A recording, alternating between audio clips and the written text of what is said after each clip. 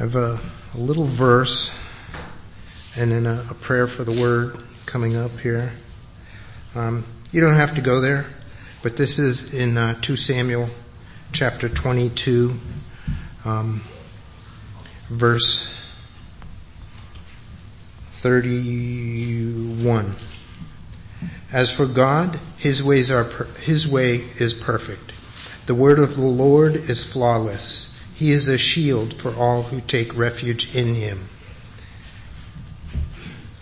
Lord, we have an awesome opportunity today to understand You, Your character, Your will for us, how to go about our days from this point forward, if we can open up our hearts and our minds and discover who it is that You are and how to abide in Your willingness and how to not turn around and take our wills back. So Lord, we anticipate Your words coming through our Pastor Gary, and that we may see You and not him, and that his preparation and work will guide us and open our hearts to that. Lord, thank You so much. In Your precious Son's name, Jesus Christ. Amen. We're going to be in the book of Ecclesiastes chapter 5, and while you're doing that, just in case you came in a little late, I want to remind everybody that there's a campfire at the Leos this Saturday at about 6:30, 7 o'clock. Bring a chair and snack along if you can. Something that I didn't announce, we'll have a final church picnic will be September 25th at the O'Connor's new residence in Eastford, Connecticut, which is 22 minutes from here. So log that on your calendar, September 25th, and we'll give you more details as we get closer to that. And then the last thing, of course, we're going to have a congregational meeting right after this service. We're going to have a short break. Then we'll get together, reconvene, and get into our congregational meeting. And those of you that aren't members are welcome to attend if you'd like to sit in and listen and learn, especially those of you that may have a future interest in the membership of the church. It's good sometimes to hear what goes on internally. Okay, we're in the book of Ecclesiastes chapter 5. We're going to begin at verse number 10. It's a rather long reading, but you can never be wrong when you're reading wisdom literature out of the Bible. Because every word, besides other passages of Scripture, but the wisdom books of the Bible are often heavily packed with deep thoughts. And so it is as we read the book of Ecclesiastes beginning in chapter 5, verse 10. He who loves money will not be satisfied with money, nor he who loves wealth with his income. This also is vanity. When goods increase, they increase who eat them. And what advantage has their owner but to see them with his eyes?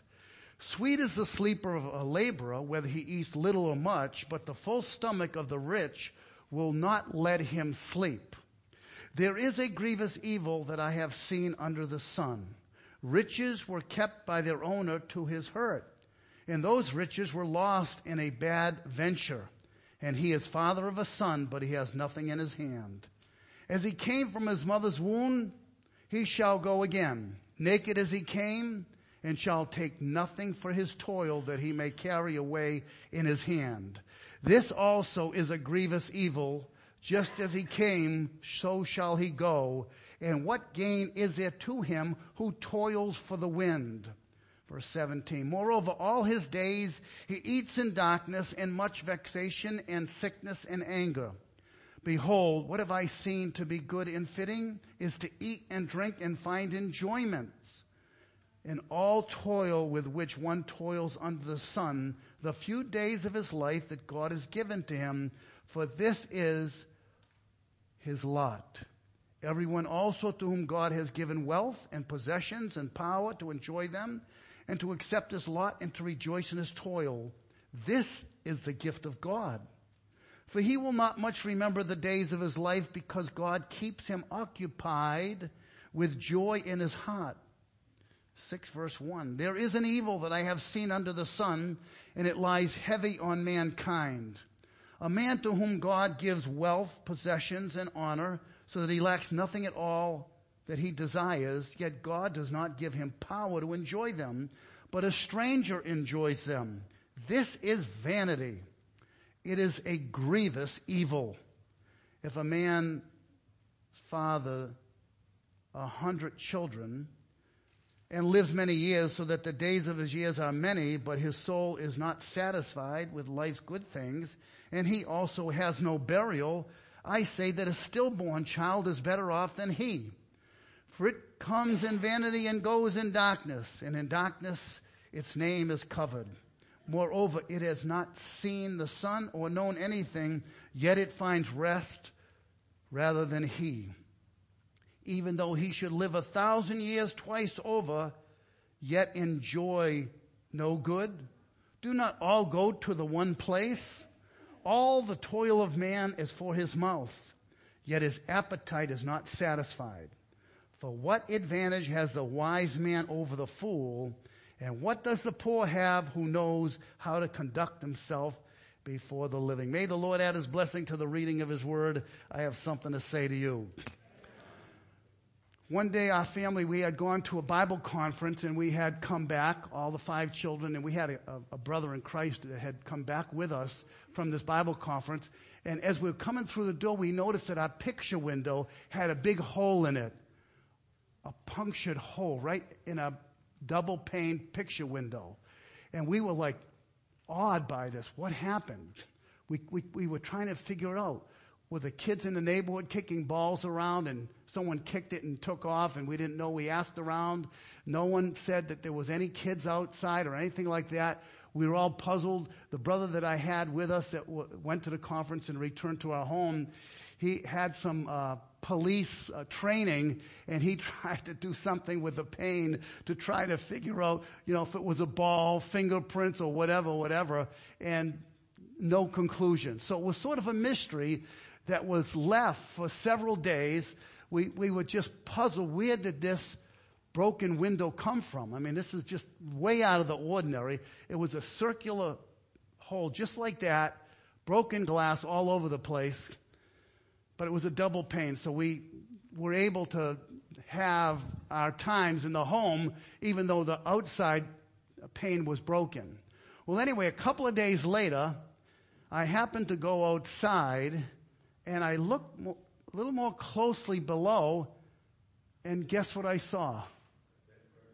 A pheasant, dead, broken neck. The pheasant was right there on the ground. I go, that's the answer. And then I thought, and maybe you can think with me, why would a pheasant go smashing its face in a window and die like that? Well, you know what happened? This is what happened. We had on the living room table a plate similar to this with artificial fake fruit that probably looked for the pheasant, it looked like was an appetite for him. Like this is food for the bird. So the bird, unbeknownst to what he was going to face, goes right towards the dish, smashes his face on the window, and dies. Why do I bring up a story like that? Sometimes life is sort of like that. We look at some of the things that are very appetizing, but we don't realize, is it worth the price that we have to pay to get what we want in our life? Well, the book of Ecclesiastes here is a rather strange book, to say the least. Of all the books of the Bible, it comes across the most difficult as we compare Scripture with Scripture. And we have sound doctrine throughout the Bible, especially in the New Testament. We have an advancement of doctrine and comprehension that's communicated in the New Testament as compared to the Old, because there's what is known as progressive revelation. So just like when you're reading a book, the earlier chapters you can't tell where the story is going, but when you get to the end of the book, especially in the last chapters or so, then you start seeing the picture come together. Well, that's some way that we can understand our Bibles. That the Old Testament is sort of laying groundwork, and then the New Testament builds on that and gives us the final end of the story. See, Solomon here, who, if he's the author, I'm not convinced that he is, and neither are most commentators, but it is a Solomonic type figure, a person that has a lot of wisdom, and he's writing this wisdom book for his readers. So let's assume for the moment it's Solomon. Solomon is not promoting poverty in this book. or deprivation or pietism or even ignorance. Yet at the same time, he's not trashing living it up, accumulating wealth, or even recreational fun. No matter what enterprise we choose, he says, is vanity. It's all seasonal, it's temporal, and it will be terminated. And the final factor that interprets it all is death. Death ends it all. No matter what you accumulate, your wealth, your prestige, your power, at best you're going to leave all your toil to the next generation, to your children. And Solomon says, all is vanity and vexation of spirit. He examines life from all angles on how to find satisfaction. But he does know that God holds the key and is to be trusted. Life is a riddle from the author's standpoint, and a lot of mysteries remain unknown to us. In the verses that we were reading, especially the earlier ones that talks about money, he tells us there in verse 10 that you never have enough money. Verse 11 says, money can become idolatrous to you and rob you of your joy.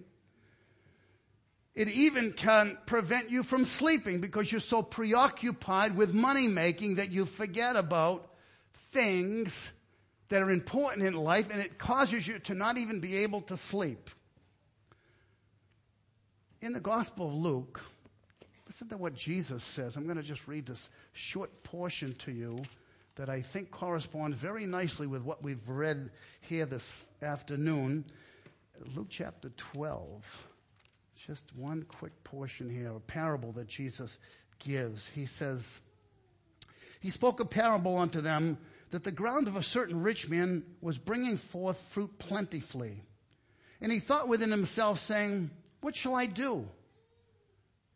I have no room where to bestow all my fruits. And he said, this is what I'm going to do. I'm going to pull down my barns and I'm going to build bigger ones. And there I'm going to put all my fruits and all my goods. And then I'm going to say to my soul, to myself, soul, you have laid up many goods for many years. Now eat, drink, and be merry.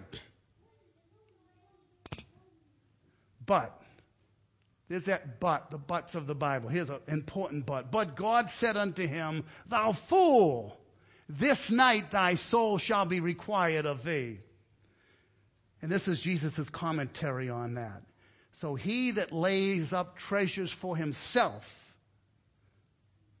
and is not rich towards God, so is he that lays up treasure for himself and is not rich towards God. When I die, I have to ask myself in anticipation of that day, am I going to die rich towards God or rich towards myself?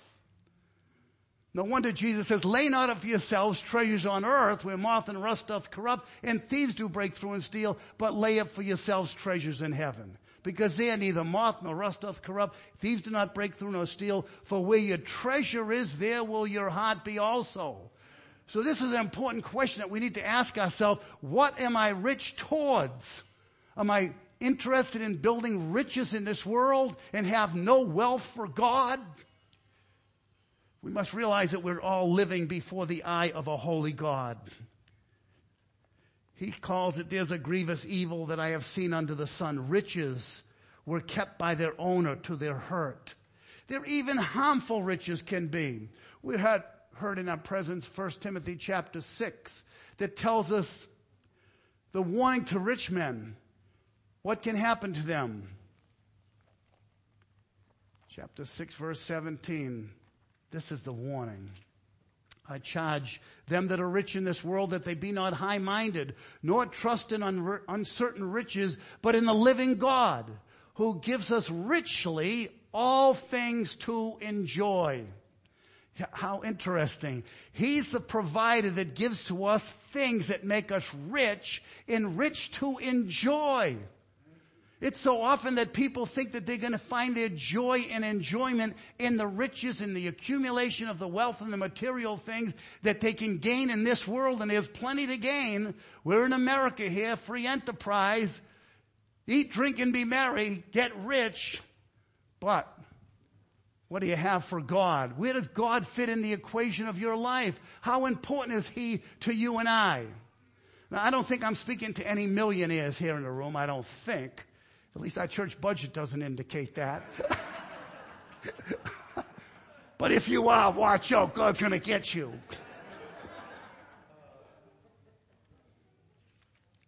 So riches may not be necessarily on your agenda, but in some ways, all of us, to some degree, are building up wealth in this world.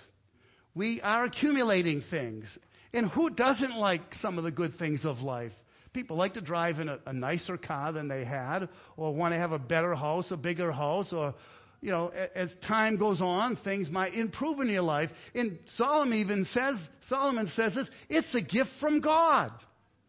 So we have to be careful here that we don't throw the baby out with the bathwater either, because there are things that we can gain in this life that God is allowing us and blessing us with to have.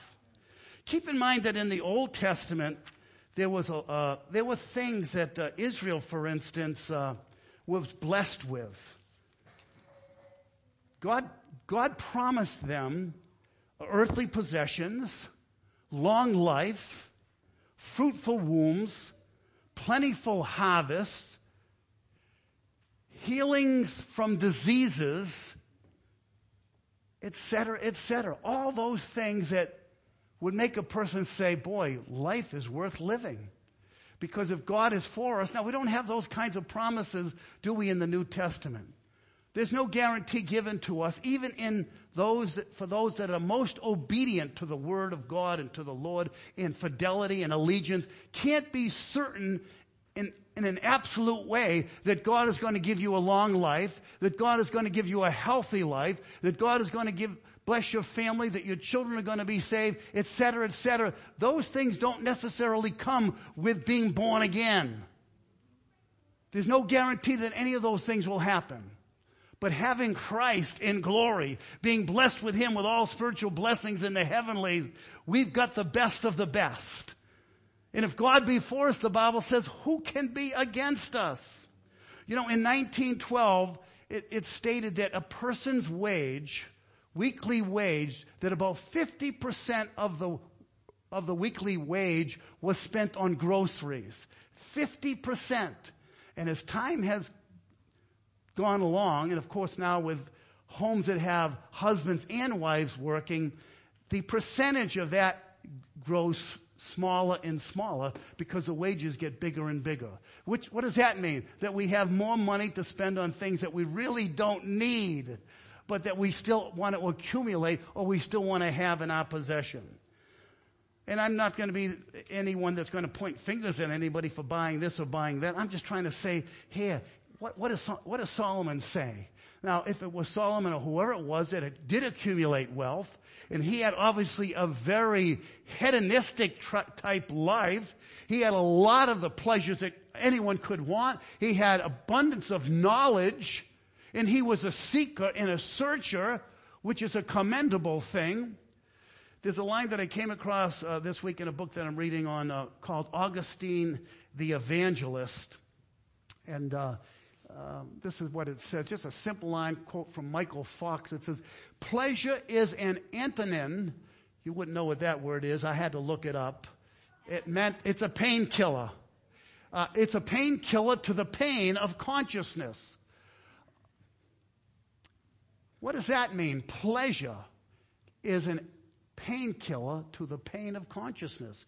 The implication is that consciousness, when we're conscious of things, sometimes it's painful. Or maybe a better word would be there's intensity, there's thoughtfulness, there's concern that's put into consciousness. Am I conscious about things that I do, how I live, where I go, company that I keep, words that I say, etc.? That would be consciousness. That can be painful sometimes. Or painful in the sense that it causes me to examine myself and bring guilt on myself and say, I can't act like that. I can't speak like that. I can't do those kinds of things, okay? That can create pain. But what drowns them all out is pleasure. And that's not a good thing. That's a bad thing. So pleasure can be some kind of a pill almost, if you will, to dull the realities of what it is to be conscious. And I'm talking about spiritually conscious, with a conscience. Conscience about your conscience before God. Let's not be like the bird that's just looking for the food and goes after that and doesn't think of the circumstances or the consequences of what one is pursuing.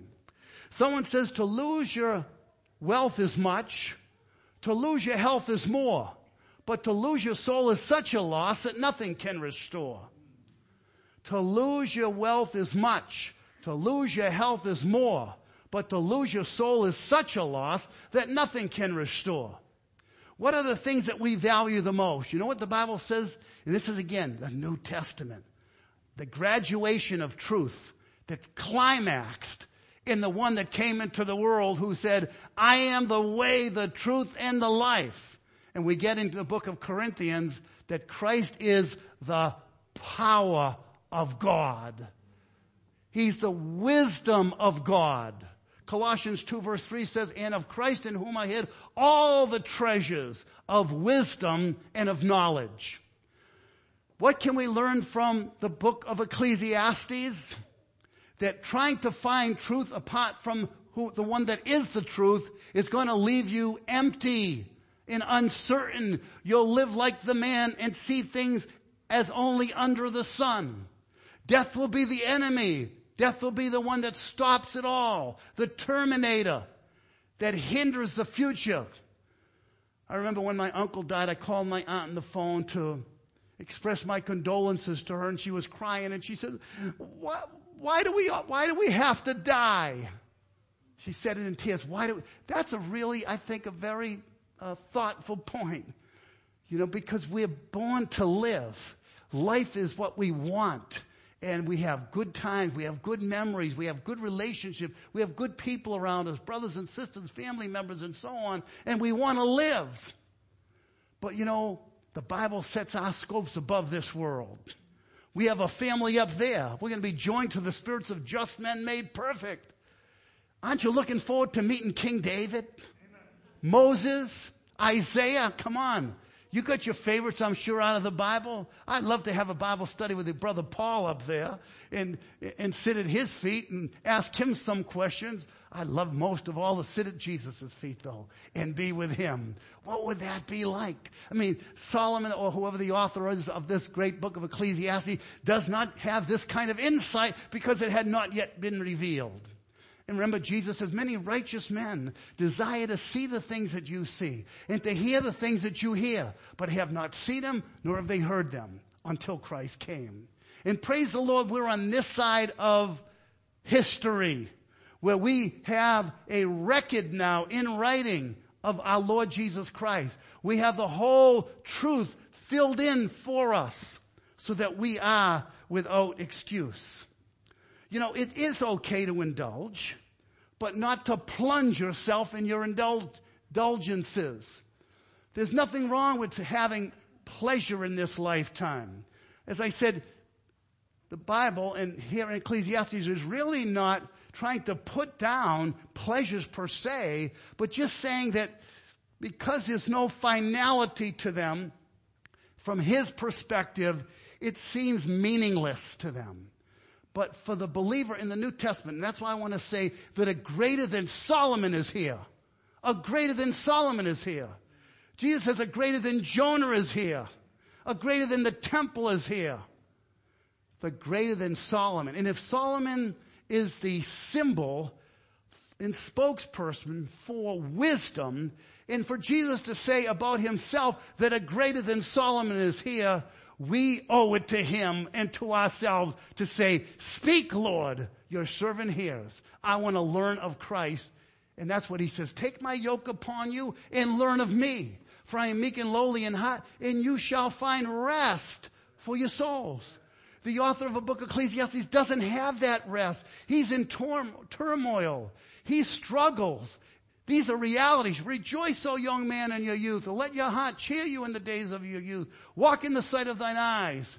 But know thou, for all these things God will bring into judgment. It almost seems like at times he contradicts himself because he is proclaiming the mystery of how life is so convoluted because it's all from under the sun. Death is the end all to everything that man seems to work for, but not for the believer. In Corinthians, look at what Paul says. I'll read this portion to you. 1 Corinthians 3. This is the New Testament perspective, and I'm not trying to put down the Old Testament. That's not the point at all. All Scripture is given by inspiration, but there are definitely highlights of the New Testament that add more than what the Old Testament could only say for its time. Paul says, therefore, let no one glory in man, for all things are yours, whether Paul or Apollos or Cephas or the world or life or death or things present or things to come. All are yours, and you are Christ, and Christ is God's. All things are yours. Interestingly, it says even death is yours. How can death be ours? Because we have the one who is the resurrection and the life. He has triumphed over death. So death is not a threat to the saint. Death is an escort for the saint, for the believer, to be glory bound and heaven bound. That's the amazing thing about Christianity. Death, which is and it is called in Job 18:14, the king of terrors. For the believer, we can look death in the face and say, oh, death, we're just saying. Our sister has been given a terminal cancer diagnosis. But praise the Lord, we can look at death and say, I belong to the Prince of Life. He that lives and believes in me shall never die. And he that dies and believes in me will never die. So sister, brother, any of us that we're all going to meet that final end unless the Lord Jesus comes in beforehand, we have that prospect and guarantee. Absent from the body, at home with the Lord. What confidence we have from what the Word of God tells us in our New Testament. Yes, he looks at life from all angles on how to find satisfaction. Yet there is that subtle implications that God is to be trusted. He is the key. He's the one that gives all the riddles. I haven't quite gotten it yet. Not saying that we do either. We don't have it all, because the Bible says that in the ages to come, he is going to show the exceeding riches of his grace and kindness to us who believe. We are going to be in an eternal classroom with the Lord teaching us about what? Amazing grace that saved a wretch like me. Can you say amen? How about that grace that saved you and I? You know what's so amazing about grace is because it saves wretches. He breaks the power of reigning sin. He sets the prisoner free. His blood can make the foulest clean. His blood availed for me. That's the kind of joy that we can get out of what the gospel teaches us. What does the gospel mean to you? Is Jesus greater than Solomon to you? Jesus has affected all ills around him. Just think when Jesus was in the world. He healed the sick. He cast out demons. He raised the dead. He went about doing good, healing all that were oppressed of the devil. He solves the mystery of the lesser Solomon. The greater Solomon solves the mystery of the lesser Solomon. So that we can truly wish one another a real shalom. What is a shalom? The Lord bless you and keep you. The Lord cause his face to be kind unto you and be gracious unto you, and peace be to you. That's what a real shalom is. Those are the kinds of blessings that are far richer than the riches that this world can provide to us. That's what we want to have. We want to have those spiritual blessings. And the Bible tells us, praise the Lord, that we are blessed with all spiritual blessings in the heavenly places. It is a lot to cover here, brothers and sisters. And I'm just going to cover real quickly here. Verse 13, he talks about the harmfulness of riches. That's verse 13. 14, the loss in bad investments. 15, how this highlights it all. We brought nothing into the world, and it is certain we can carry nothing out. Man, that's such a simple statement, but it's so powerful. We brought nothing. We came in naked and we're going to go out here naked. We came out of a mother's womb unclothed. When we get to the embalming room, we're going to be unclothed, and that's how we leave this world. Sorry to have to put it that way, but that's what it is. We come into the world naked. We go out of this world. We don't take anything with us. The only thing we take with us is what's left, what we put up there already in heaven. Have we laid up for ourselves treasures in heaven? We're going to our heavenly rewards. The bitterness of life, verse 17. All his days he eats in darkness and in much vexation and in sickness and anger. Wow. Talk about unhappy people. It can be the case. Maybe you're going through some depression. I wouldn't recommend the book of Ecclesiastes to you, though, because you might misconstrue certain things. There is a gold at the end of the rainbow, or what is it, golden pot right at the end of the rainbow? It certainly is. And there are definitely these jewels in the book of Ecclesiastes that you can hang your hat on. I'm not telling you to dismiss the book of Ecclesiastes at all. I think it's a great stepping stone to try to examine life and what is life all about? What are we living for? Where are we heading? What's going on? Verse 18 says, behold, I have seen to be good and fitting is to eat and drink and find enjoyment in all the toil with which one toils under the sun, the few days of his life that God has given him for his lot. And he goes on to describe this as being a gift from God. This book has helped me personally in overcoming legalism, personal legalism, and being bound in some ways from being a happy person and joyful, and I don't want to say happy-go-lucky. That sounds too crude or too un-Christ-like, but I think we should be happy people. Happy is a people whose God is the Lord. We should be the happiest people on earth. Now, I know we can't smile all the time, but we should be smiling people because we get joy in the heart. The Bible says a merry heart makes a cheerful countenance. Are you a cheerful person? Are you a happy person? Maybe if you aren't.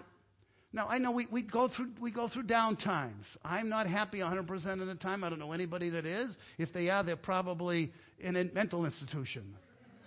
I mean, really. I mean, I see them as Happy Land, we used to call it.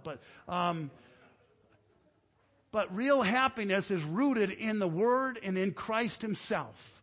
That's where I get my joy, my peace, my satisfaction. You know, I think I mentioned this verse last week, and I just love the verse because of it, the weight of it. When it says, let the word of Christ dwell in you richly. What does that mean, Sister Maureen? Let the word of God, Christ, dwell in you richly. Not just dwell in you, but dwell in you richly. So many of us have the word of God dwelling in us, but how many of us have it dwelling in us richly? That will be a diamond for us if we can let the word of Christ. How does that happen? Well, memorizing the word, reading the word, studying the word, meditating on the word, all those sorts of things will cause the word of Christ to dwell in you richly. That's one way of putting off the old man and putting on the new man. You know, the new man's a lot happier than the old man. If you live in the old man days, you're going to be miserable. Because you're going to know you're hypocritical, that you're living in two different worlds, and you're trying to have one foot in one side and the other foot in the other side, and it just doesn't work. But the Bible says, I have set the Lord always before me because he is at my right hand, and I shall not be moved. At thy right hand are pleasures forevermore.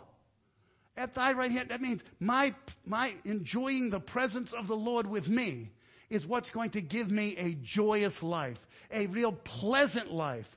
The joy of the Lord is your strength. Solomon, the author, whoever he is, has not come to that conclusion yet. He can't in fullness because the New Testament hasn't yet arrived and the end of the game hasn't yet been filled in. But we who are on this side, we are without excuse. So as the scripture says, who shall separate us from the love of Christ? I am persuaded that neither death, nor life, nor angels, nor principalities, nor powers, nor things present, nor things to come, nor height, nor depth, nor any other creature shall be able to separate us from the love of God which is in Christ Jesus our Lord. What can separate us? These are verses that we need to remind ourselves, because we let so many different things interfere in our lives. It robs us of our joy. Sometimes we need to take a step back and look at that and say, is that something really worth getting riled about? Should I really be disturbed about that? Can I not just give it up to the Lord and say, Lord, you're in charge of all of this. Whatever the doctor tells me, whatever my financial planner tells me, whatever my landlord tells me, Lord, you're in charge. Man, trusting the sovereignty of God can make a gigantic difference in the way in which you handle things in your life. Because, it's normal, and I think Christians sometimes maybe think this is too normal, to expect everything to work perfectly for them. To be good, to be healthy, to be happy, to be wealthy, and to have no problems in life. That's when they think God's on their side and that this is how God is showing his love for them. They think that gain is godliness. That's not how it works, though. Job says, shall we receive good of the Lord? And shall we not receive bad or evil from the Lord? Yes, God directs and designs both of them for our ultimate good. And we need to stay faithful to the Lord in that way. Well, the 6th chapter basically is, again, the same sorts of musings the author is having about the evils that he has seen under the sun. And he references various ones. And again, he says over and over again here too, vanity of vanities, all is vanity and vexation of spirit. That would be the conclusion of the natural man as he assesses life. It just doesn't seem to bring the fullest satisfaction. And because death is going to be what's going to close it all, that makes it even more meaningless. It's kind of sad in a way, you could say, that this book can portray a sadness that's thankfully punctuated elsewhere, that it really, it's sort of like getting knocked down to say, hey, how do I get up? And then when we get up, we say, I was like that, and now I am where I am because of the Lord's goodness and mercy to me. Scripture says, if riches increase, set not your heart upon them. Psalm 62 verse 10. So it's very easy to sort of fixate our joy and our happiness on the material things that we possess. But it's good for us to take the book of Ecclesiastes wisdom and see that as vanity, in the sense that it's only temporary. It's not permanent. It's not going to last forever. I'm not going to have it always. Something's going to give. But if we have our hope and confidence in the Lord, the Bible says he's an anchor that keeps the soul. Steadfast and sure though the billows roll, fastened to the rock that cannot move, grounded firm and deep in the Savior's love. That's what he is described as, the anchor for the soul, to give you that security and that peace so that you can say like Paul, none of these things move me. Neither count I my life dear unto myself, so that I might finish my course with joy in the ministry which I have received of the Lord Jesus. We've all been given a ministry to some measure that you and I are expected to fulfill in our lifetime. So when we cross the finishing line, let's hope that we can close out our days and saying, I have fought a good fight. I have finished the course. Now there is laid up for me a crown of righteousness, which the Lord, the righteous judge, shall give me in that day. That's how we want to end our lives. Not a life filled with bitterness and grief and down and depressed. And yeah, I know we go through those things. I do. You do. It's natural for us to feel that way. But and God is a lifter of our soul. He's our buckler. He's our help in time of need. We don't have to depend on ourselves, and we don't have to let circumstances determine our joy or our peace. But we have it all in the Lord. If my trust is in him, and that's what the author in the background is saying, I'm still trusting him. I don't get it. It's still a riddle, but God is in control. I'm going to believe on him and trust him. And that's what we need to do even when life gets tough. He will not move. May God bless His word to us today. And be my guest. Read the book of Ecclesiastes yourself. I've looked at various commentaries, and one varies from another. One's trying to find things that maybe we're not too honest about and admit that the author is really struggling to try to find out, how do I live in this world? That's a good question the book of Ecclesiastes can raise for us. But praise the Lord, the Bible is filled with 66 books, not just one book. This is one of the stones that we step on as a step for other books and how the whole picture comes together. And I think we do ourselves well when we find the climax in the one that is greater than Solomon and trust Him who says, take my yoke upon you. Learn of me, for I am meek and lowly in heart, and you shall find rest for your souls. Let's close in prayer.